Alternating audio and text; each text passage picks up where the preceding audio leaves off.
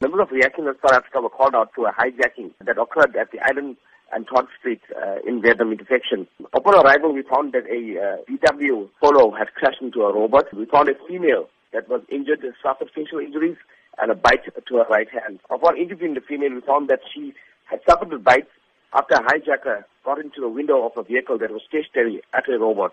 The hijacker then got into the window, attacked the female, and when she drove off and crashed into the robot, he was injured after he was flung out of the vehicle. So which areas in the Durban vicinity have been notorious in recent times for these criminal acts? Mostly at the robots on the R102, robots at the CBDs in Phoenix, Verulam, Tongat, and surrounding areas. What should be common practice when a victim does come into contact with a criminal at any intersection or robot? We urge the victims not to resist, to hand over the vehicles. Most of the time, the suspects are armed with firearms and they're not afraid to use it. They have shot a few victims in some of the cases that we have attended to.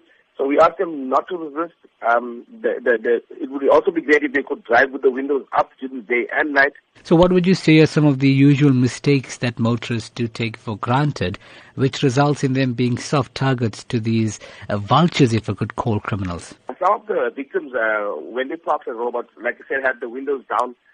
Female victims usually put on makeup at the robot. They're not aware of the surroundings. Before the suspects approached them, they could have driven off if they were aware or were looking around the vehicle when they were stationary.